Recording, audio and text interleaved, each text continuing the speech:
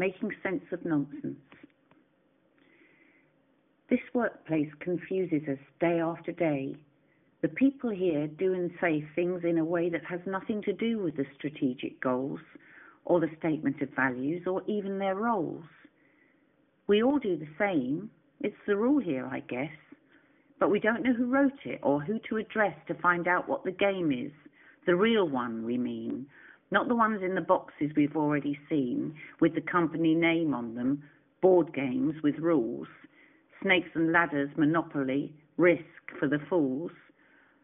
Not the games we're not playing here, the other game, where the rules are not written and don't stay the same, where the dice have no numbers, there's no way to score, and the people who win seem to start with much more in the first place, where cheating cannot be defined, and where every move made here can be undermined by a counter-move, chess-like, to take out the knight. What's the name of the game, please?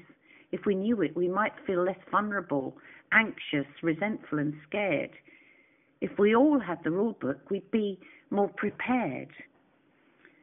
On exploring the toxic stuff in all the books, likened by frost to cancer and how climate looks, to writers like Furnham, the weather, he says.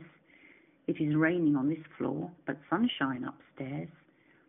In defense of our reasoning, we're making sense of a meaningless workplace.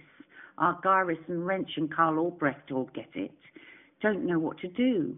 We're avoiding all action. Bloch said we would too. We've learned that we're helpless. Nothing we can do to avoid the next shocks, some more pain. We are strapped down like dogs in our cages. We're all of us trapped. Just as Seligman told us, we all are agreed that to fight it is pointless. But somehow we need to make sense of this nonsense, to find a way through. Truth to power is not an option. It's dangerous too. Vital lies are the spoken words, Goldman asserts. Simple truths are too dangerous. Someone gets hurt. And which words should we use to sound rational when all around us is nonsense, confusion again? Is there any way we can articulate stuff that we don't understand? Are our feelings enough to provide us with data, EQ and SQ, to help us to navigate, find a way through?